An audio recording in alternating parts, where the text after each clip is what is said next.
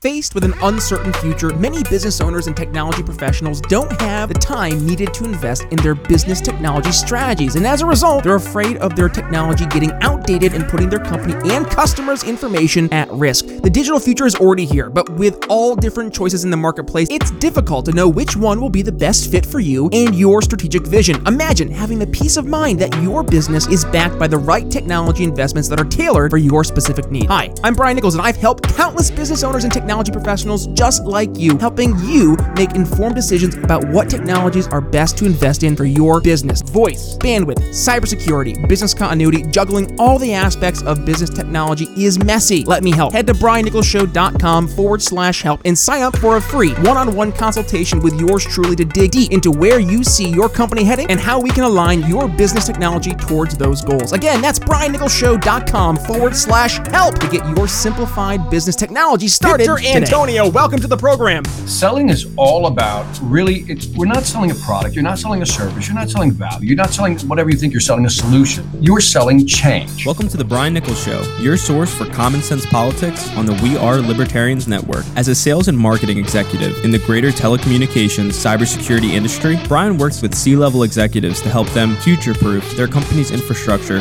for an uncertain future. And in each episode, Brian takes that experience and applies it to the Liberty movement. And this is why we talk about being the trusted advisor. You should be able to help use that expert guidance and all the opinions that I'm sure that you have and help lead them towards not just a decision, but the right decision. Instead of focusing on simply winning arguments or being right, we're teaching the basic fundamentals of sales and their application in the world of politics, showing you how to ask better questions, tell better stories, and ultimately change people's minds. And now, your host, Brian Nichols.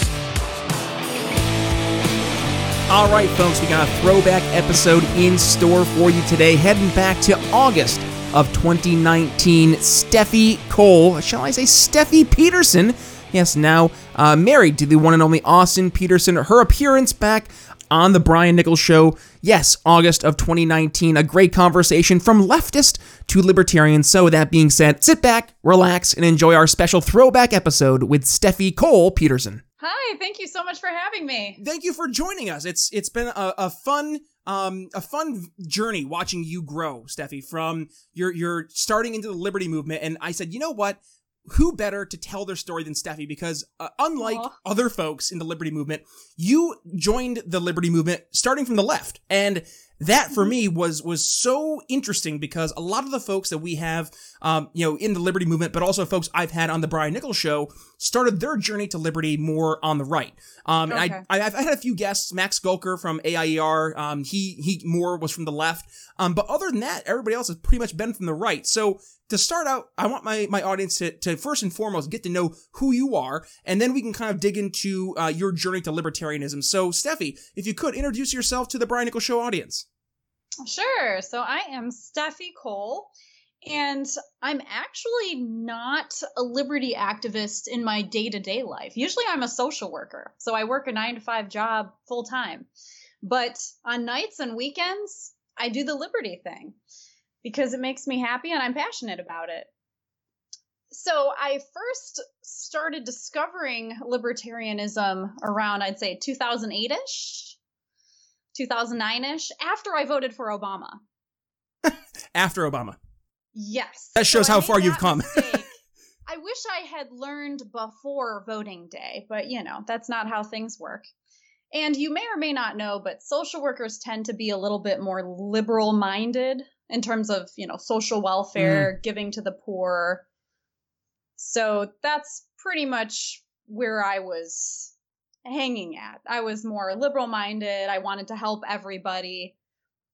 But then in 2009-ish, my boyfriend went to a business university and he started teaching me all about his economics classes, everything he was learning, the housing bubble. He would show me Milton Friedman videos, Alex Jones, Jesse Ventura, everything. We'd have debates. He'd try to explain things to me. I'd be like, this doesn't make sense. But then finally, it started making more sense to me, and I'm like, okay, I get it. So I agreed to go to a Tea Party rally in about 2010. And it's funny because I kind of kept my liberty stuff on the DL. I couldn't let family and friends know it because then they would judge you. So it was kind of scary. But then I increasingly became involved, and I couldn't really hide it anymore when I discovered Ron Paul. I went to some of his rallies in 2012, and that was probably the most energized I have ever felt in my life. It was like a rock concert on steroids. And then after Ron Paul, I got into Gary Johnson, and I supported him for a while in 2012 and then 2016. And then in 2016, I discovered Austin Petersen at the Libertarian Party debate with John Stossel. Classic. At the time, I was a Gary Johnson fan, but I noticed Austin Petersen because he seemed young and he seemed to really know what he was talking about. He was pro-life. So then Austin Petersen ended up coming to Hillsdale College, which is in Michigan, my home state. He came in November of 2016, right after Trump won. And he actually gave a speech about why Trump won the election. So I went there, and then after that, I joined this Freedom Ninja Army. Are you familiar with that? Oh, I'm a long-time member. Okay, very good. Yeah, so I didn't even know it existed, but I'm glad I found it because everybody welcomed me with open arms. I ended up actually finding some local libertarians here in Michigan in that group, and they invited me to some local county Libertarian Party meeting. And then I ended up actually joining the Libertarian Party officially in 2017 until 2018. I only joined for a year, and then I didn't renew my membership after that. The reason was because I was actually the development director right after I joined. They kind of put me in that position, which was kind of cool. I made some t-shirts and redesigned their fundraising mug. But it just didn't feel like I could support anyone I wanted. Obviously, Austin Petersen was running as a Republican for U.S. Senate, in 2018. And so the Libertarian Party members kind of judged me a little bit about that. So I wanted to fly free. So I left the Libertarian Party, and now I'm independent, just like Justin Amash is. And after the Austin Petersen campaign, which I pretty much gave my blood, sweat, and tears to, I phone banked, I designed their campaign graphics. I was going to say, you were so busy. Oh my gosh, I don't even know how I had time for my normal job, plus that, plus sleeping. I pretty much was just wired for that entire year and a half. But it was definitely a big blow to my heart, when Austin lost. But I had to keep going, so I got involved with Justin Amash a little bit in the fall of 2018. So at least I could still be involved.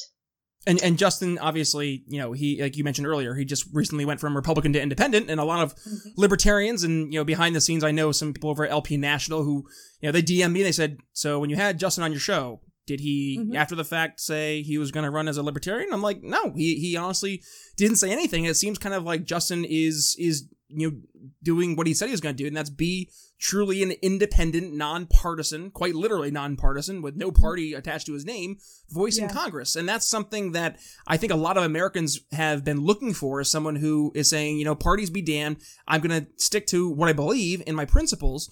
And Justin is, I dare say, he's attracting a lot of people from the left who maybe like you were back in 2007, 2008, were traditional Democratic voters, and maybe opening their eyes to the concepts of liberty. So I guess what I wanted to first start off, Steffi, is to ask you kind of with your progression towards becoming a libertarian, or just, involved in the liberty movement. Right. What was it that was kind of the main tipping point? Was it the economics? Was it the approach to, non-aggression? What was it that kind of, was the real spark that got you, more interested and really found yourself identifying with these libertarian ideals? I think it was actually fear, because Alex Jones and Jesse Ventura, they're more of conspiracy theorists. And so I would really feed into those conspiracy theories. I don't necessarily believe them all anymore, but at the time I was freaked out when I would hear about, like 9/11 or, fluoride in the water, which I still drink spring water till this day because it's still, I still think about Alex Jones saying that there's fluoride in the water. And it turns the frogs gay. We all know that. Come on. But I think it was honestly just that really deep, dark, big government swamp that just scared the living daylights out of me. And I'm like, is the government really this bad? Yes. And so it made me want to explore more and try to change things because I felt like we were doomed. The one thing I noticed from people like, the Alex Joneses or even the Jesse Venturas of the world is that they've built up their entire following based on, yes, this idea of fear. Fear in the government taking away your rights, fear in the government having these vast conspiracies. But the reason that people like, Alex Jones, let's say, for example, is able to maintain such a loyal audience is because the government itself, just in general, like remove conspiracy theories, they've done so much negative stuff, be it through the mass surveillance of U.S. citizens and warrantless collection of our records, to, the way that they have treated international incidences where, we've had, for example, the Gulf of Tonkin example, where we basically were lied into a war. There's enough things that the government has done that had been shown to be, which were at the time conspiracies, but to be shown true, that it's planted enough seeds of doubt in people's minds to say, well, maybe there's more that we don't realize that's going on behind the scenes. And people like Alex Jones are expounding upon that, and they're building careers on this fear that exists that a government is going to be some tyrannical force. So I don't think necessarily your fears were unfounded. And I think a lot of people, when they started their journey towards the liberty movement, they may have started to look at people like an Alex Jones or a Jesse Ventura to kind of, say, wow, this government isn't my friend. But I guess what kind of was the point that you moved on from the Alex Joneses and more towards the philosophy, the ideology, and really embracing the core principles of liberty? So I believe that Ron Paul was interviewed on the Alex Jones show. And so that's where I first heard about him. And that kind of started more of the economic learning. I would learn about, like he would say that, our dollar, is just going to collapse. And so then I started getting worried about that. And I started, wanting to invest in silver and gold. And then learning from Milton Friedman, for example, just learning more about economics. So I just continued my learning about that. And then I just learned more libertarian principles. Pretty much I learned what Ron Paul believed in. And that's where I started at. Well, it's funny because I don't think the Ron Paul entrance into libertarianism is unique in any respect, but it's fascinating because you came from the polar opposite of where many of the folks that I know, I myself included, came from being on the right. So I'll give you my kind of, entry level into libertarianism. And it was back in 2008 when 2008 or 2007 when Ron Paul was on the debate stage, just a few short years after 9/11 and standing up to the George Bush Republican Party and most notably Rudy Giuliani, Mr. Mayor of New York City post 9/11 and basically saying, no, Rudy, it was our foreign policy and the blowback that really caused what we've seen take place here. And now we're involved in these unnecessary wars overseas, and it's going to cause more blowback in the future. And to see an alternative voice, now at the time, I was still quite in the neocon camp and the big Republican tent. But for a brief moment, it kind of like struck me and I was like, that's different.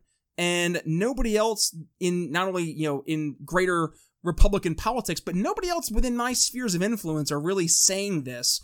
But that made sense. And I kind of, put that in the back of my mind for the next 4 or 5 years. And, I was Mr.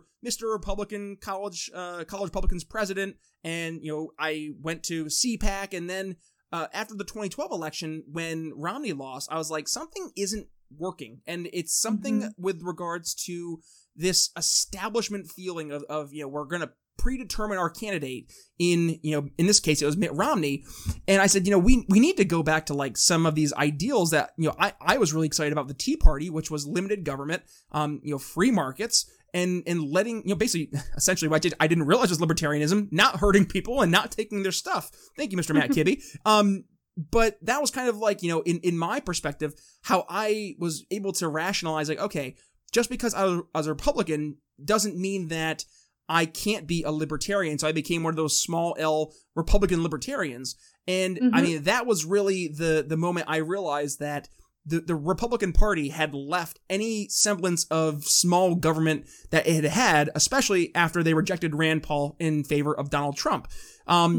Now, I guess let's kind of go to that election, because I know a lot of us, prior to Austin seeking the nomination for the Libertarian Party, a lot of people were in more of the Rand Paul camp. I was too. So yeah, absolutely. So what would you say was your reaction to watching Rand Paul basically in the first few months of the campaign really get steamrolled by what inevitably became President Donald Trump? Yeah, I mean, I was really hoping that Rand Paul would win. I know that people don't trust him as much as Ron Paul. He isn't his father, but I still obviously believed in him more than Trump. And honestly, when the general election came around, I was pretty much between Trump and Gary Johnson. I had some friends that were like, oh, I'm just going to vote for Trump because I don't want Clinton to win. And I completely understood that, but I still wanted to vote on principle. So I felt Gary Johnson was the best thing I had, even though I had lost a lot of trust for him as well. It was just a yucky election. To say the least. Like this next election is going to be even yuckier. I mean, I really don't know who I'm going to vote for. Although I heard that Gary Johnson might be running again as president. I heard that. I don't know. I hope not. I like Gary. I think Gary's a nice person, but I mean, if 2016 taught the Libertarian Party anything, it should be that we can't nominate a squishy, centrist. It has to be someone who is a true libertarian. Now, I'm not saying, you have to be a real libertarian. That's not the argument I'm making. But I'm saying, if you're going to have somebody be a libertarian on a national stage, they have to promote libertarianism. So when Gary, for example, said, what does it mean to be a libertarian? Well, it means to be, Gary Johnson, it means to be, fiscally conservative and socially liberal. It's like, no, Gary, that's not what it means to be a libertarian. But then he said that to, at the time, it was a 5 million person audience on CNN. And that was the perception that a lot of people took to be, the truth as to what is being a libertarian. Now, this year, I mean, I just had last week on my show Arvin Vora, and I've definitely had my issues. Trust me, I've had my issues with Arvin. That's huge. Well, and you know what? I kind of pushed Arvin a little bit too in some of the controversial stuff he's talked about in the past. And honestly, looking at the field of libertarian candidates, nobody's really, tugging at my heartstrings that I'm excited to support. I mean, Kim Ruff, of all the people I'm actually getting ready to have her on my show again, she's the one who's kind of showing that, libertarians could be taken seriously on a national stage. But, I mean, Steph, tell me what you think. In an era of Trump, it's so hard to get any microphone time when you're competing against Donald Trump and, inevitably the sacrificial lamb from the Democratic Party. Because I'm telling you right now, if they run on Joe Biden, they're going to get destroyed because people are tired of the old, the old establishment class. But conversely, if they run a rabid leftist, I also think they're going to get destroyed. If they run an Elizabeth Warren, like they'll get crushed. So I guess kind of, if you would, give me your take on that. Sure. So, well, in my heart of hearts, I really wish that Larry Sharpe would run as a libertarian. I would campaign for him. I would vote for him hands down. He's a beautiful person. But in terms of what we're working with right now, I truly feel that Trump has it in the bag. I really don't think there's any way of getting around that. He's probably just going to win again. I can't really see anyone else who could be more powerful than him in an election right now. Biden, I mean, he has name recognition, but he doesn't seem to be overly popular with, like, the millennials. Bernie Sanders is with the millennials. But he scares the bejesus out of everybody else. Yeah. So there's just no Democrat candidate that's strong enough to go against Trump right now. I really don't think so. And as we see this silencing going on even within the Democratic debates. I mean, Yang and Tulsi Gabbard, you know, they've been silenced quite a bit. Oh, for sure. But I will say, Tulsi, I mean, I saw this meme, it made me laugh so hard. It's like, Tulsi can't be on stage and say she's anti-violence when I just clearly watched her absolutely murder Kamala Harris on stage. Yes. Yeah, I did hear that happened. I didn't watch the debates this past time, but I saw a little snippet clip of what happened. It was glorious because, I mean, essentially Kamala Harris has made her career as a career prosecutor, as the Attorney General in California. And her record, I mean, she put away 1,500 California residents into jail because of marijuana use. And then at the same point in time, she has laughed at, you know, her using marijuana herself, literally at the same exact time she's putting people into jail. And I mean, God bless Tulsi. She called Kamala Harris out on that stage and she got thunderous applause. And you could just see, I mean, in a very a la Hillary Clinton approach, that sneering, just like uncomfortable approach and feeling that Kamala resonated back because she knew she got caught and she couldn't say anything about it because, you know, it was the truth. So what she do? She says, I'm proud of my record. Then Tulsi's like, you're proud of your record of putting 1,500 people into jail? Like, you owe them an apology. It was glorious to see, but you're right. Like, people like Tulsi or Andrew Yang, or even some of the more moderate voices like John Delaney out there, they're not getting airtime, and I can't help but feel that that's not unintentional. Oh, absolutely. I mean, we saw it, you know, with Ron Paul. We saw it with Rand Paul. You know, all the good people, they always silence them. I mean, Rand Paul was polling, I think it was at like 10 or 15% at one point, and that was at the beginning of the primaries in 2015, and I think the first debate, he got a total of like 3 or 4 minutes talking time. Like, that's insane. Especially, you know, prior to that debate, Rand was actually one of the top tier candidates up there at the time with the likes of a Jeb Bush or a Marco Rubio or even a Governor Walker over in Wisconsin. Mm-hmm.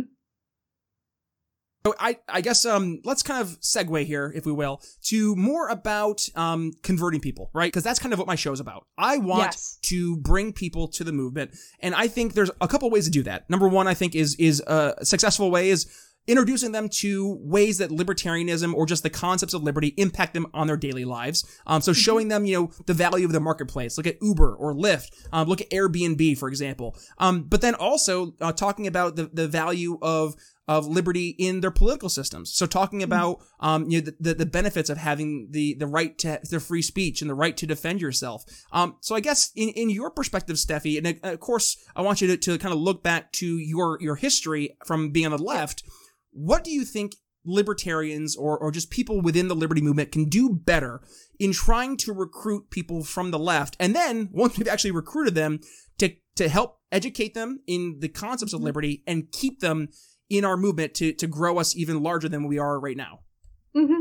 That's actually a really good question. And I've almost been completing a psychology experiment over the past many years. So when I first learned about liberty, obviously I was shut down to it myself. And my boyfriend was almost kind of like pushing it on me, like, here, listen to this. And, you know, and I was scared. So that made me close up. So I think the best way to do it is just to be kind to people and to show them that liberty can be fun and not boring. Because people have very short attention spans, I've noticed. Because when I make my YouTube videos, you see how much of your video people actually watch, and it's actually like a very small little blip. So you gotta catch the people in a very small time window, or else they'll lose interest really fast. So I've learned that you can't just yell at people. You can't debate with them. I lost a lot of friends that way in college. I used to literally just attack people, you know, with my logic, my libertarian logic that I thought was so great. But it didn't work. It scared people away. It made them not want to talk to me. So now I actually do have Democrats that follow me on social media, and they like what I post. And it's because I spread kindness and open communication. And overall, I try to not be super judgmental. I try to just listen and say, okay, That's your point of view. This is how I feel, and this is why. But I'm not going to push you, to do the same or to feel the same. Forcing somebody is not going to do anything. Force is what libertarians are against anyway. So why should we force people to believe us? Amen. I mean, that's something that I've been preaching for years now, especially utilizing my platform here on my show. It is, the Jason Stapleton approach, not winning arguments, but winning converts. What I was notorious, especially in 2015 and 2016, with arguing with people on Facebook. And then it kind of hit me that, people aren't really converted with Facebook arguments. Like, you're not changing anyone's mind. I mean, maybe there's some people who are reading your post and are like, that's an interesting perspective. But then I was like, I'm doing a podcast where I can expound upon ideas in a much more thoughtful and methodical way than, whatever the character limit is on Twitter, or, some novel that you can write in the comment section on Facebook. So, it's actually kind of, I don't know, it feels like a little self-promoting, but whenever I'm on Facebook and I'll post something, and I'll get, one of my friends from college or what have you, and they'll respond, oh, come on, Brian, this, and they'll go and they'll post the 14-page comment, and I just simply respond with a link to my show, where I had somebody on my show who I discussed that with, and they say, I'm not going to spend 30 some odd minutes listening to a show. I'm like, then you don't care. You don't want to have a conversation. You don't want to hear another perspective. You just want to be right. And I'm sorry, I spent too many years in the GOP, and as a conservative, thinking that, I was right just because I was right. And it's so important, I think, to not only listen to other people's ideas and ways of thinking, but to also try and figure out how they got to the conclusions they got to. Because if we're not going to, address the root of the problem, and that really is the difference in how we're going to accomplish our goals. I mean, I think the reality is, Steffi, and maybe you can correct me if I'm wrong, is that those on the right and the left, they see the same problems. They just have vastly different solutions. Is that fair? Exactly. And I personally, my sister, she is liberal. She lives in California, and we have debates all the time. And the point that we usually get to is, we'll be talking about social welfare, and she'll be like, but what about the people, that have no food? Why can't we help them? And I'm like, we can help them, but the government doesn't have to. So we get to that point where we both are concerned about the needy. We're concerned about disabled people or sick people, but I try to tell her, you don't always have to provide things for people through government. You can use charities and organizations to help with those things. I was going to say, it really goes back to the main point. And it's like, when we assume negative intentions from people, I think we find ourselves kind of losing the argument from the onset. There's no conversation to be had if you instantly assume that your ideological, I don't want to say foe, but your ideological opposite is approaching things with negative connotations, that they're approaching with some malevolence, that they're ready to use government to force their evil will on the rest of the masses. I think it's honestly just they see a problem and they feel that government is the best means to solve that problem, because really, what does it cost them? It costs them a vote. Now, obviously, they don't think about the extra costs being that of the taxpayer, being that of think of how many people we have in jail based on good intentions, like, oh, we're going to have a war on drugs because drugs are killing our society. Well, congratulations, you just killed how many minority neighborhoods by disproportionately putting African American men into jail for marijuana crimes. That's where we are as a society. Right. And it's like, stop looking to government that uses force to solve these problems. There are so many better alternatives, statistically and empirically looked at means of accomplishing the same goals without the use of force, and it's done better. It's done more efficiently. We have to be more open in pushing those ideas and those examples, I think. This is my personal belief, is that will help hopefully wake people up to the reality that government isn't the answer. And actually, in many cases, government is truly the problem. Right. Exactly. So, Steffi, these shows have been sneaking up on me. They've been going so fast. So we're already getting to the point of the show where I have to say goodbye. So I want to give you, I know. I want to give you a platform though. Let's say, people want to go ahead and find this Steffi Cole. So I know you've been getting really involved over at YouTube. So if you could, Steffi, give me some links here that my folks can go ahead and find you, not only on YouTube, but also on social media, so they can stay up to date with all the happenings there with Steffi Cole. Sure. So I'm at youtube.com/Steffi_Cole. I'm on Twitter at Steffi_Cole. I'm on Instagram at Steffi_Cole. I'm even at Goodreads, so you can follow along with all of the Liberty books I'm reading at Steffi_Cole. And now on Facebook, I cannot do Steffi_Cole, but I am real Steffi Cole on Facebook. And I must say, I've been really loving your Sunday videos you've been doing for TLR, which is the Libertarian Republic. Oh, yes. That's been so fun, and it's definitely more engaging than I would have, if I were to do it, because I hate reading, honestly. I listen to audiobooks. I don't know why, I just can't sit down and read a book. So to hear someone like you kind of do like a synopsis of a book, it's like exciting for me, because I'm like, hey, this book that I read 10 years ago, and I just don't like reading it, I kind of like lost some of the information. It's nice, a little refresher, and it's you, and you get to hear you explain about it. So that's always nice, and I think it'll be really helpful for a lot of people who are liberty curious, to say the least. Yeah, and that's part of my conversion plan, is just bringing people in, having fun, showing them that we can cook together, so it's a good time. Awesome. So, Steffi, one last thing. If you could leave some parting words of wisdom to my audience, what would it be in terms of bringing people from the left towards the liberty movement? Sure. So I would just say, be kind to others. Don't be afraid to put yourself out there, because it is very scary. But just be open, honest, communicate, and together, I think we can make liberty win. Thanks for listening to The Brian Nichols Show. Find more episodes at briannicholsshow.com. If you enjoyed today's episode, don't forget to subscribe. Want to help us reach more people? Give the show a 5-star review and tell your friends to subscribe too. Find us at briannicholsshow.com and download the show on Apple Podcasts, Spotify, or wherever you listen to podcasts. Follow me on social media at bnicholsliberty and consider donating to the show at briannicholsshow.com/support.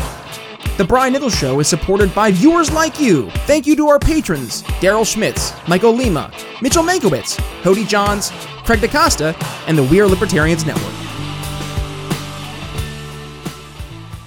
Trust the experts. We're all in this together. If it saves one life, raise your hand if you heard any of those tiresome phrases over the past year and a half. I know my hand is currently raised. Millions of people across dozens of industries were labeled unessential and forced to lock down, with livelihoods and futures crushed in an instant. And as government has continued to expand its power and leverage fear to turn neighbor against neighbor, a group of filmmakers have taken a stand and are determined to help set the record straight on the importance of following the actual science of the pandemic. Follow the Science on Lockdowns and Liberty from the Sound Mind Creative Group is a brand new docuseries highlighting the stories of those negatively impacted over the past year and a half by ineffective government policies enacted in the name of following the science. With noted experts like Nick Hudson from PANDA, the Pandemic Data and Analytics Organization, healthcare policy advisors like Scott Atlas, and telling the stories of business owners, families, and just your average everyday person harmed by these government mandates. Follow the Science on Lockdowns and Liberty is giving us a chance to make sure the true stories of the pandemic are told. So please help us at The Brian Nichols Show in supporting the Sound Mind Creative Group. With noted figures in the liberty movement like Dr. Tom Woods donating thousands of their own dollars to this project, you know just how important this project is. So head to briannicholsshow.com/follow the science to donate and catch their brand new trailer to the docuseries one more time. That's briannicholsshow.com/follow the science.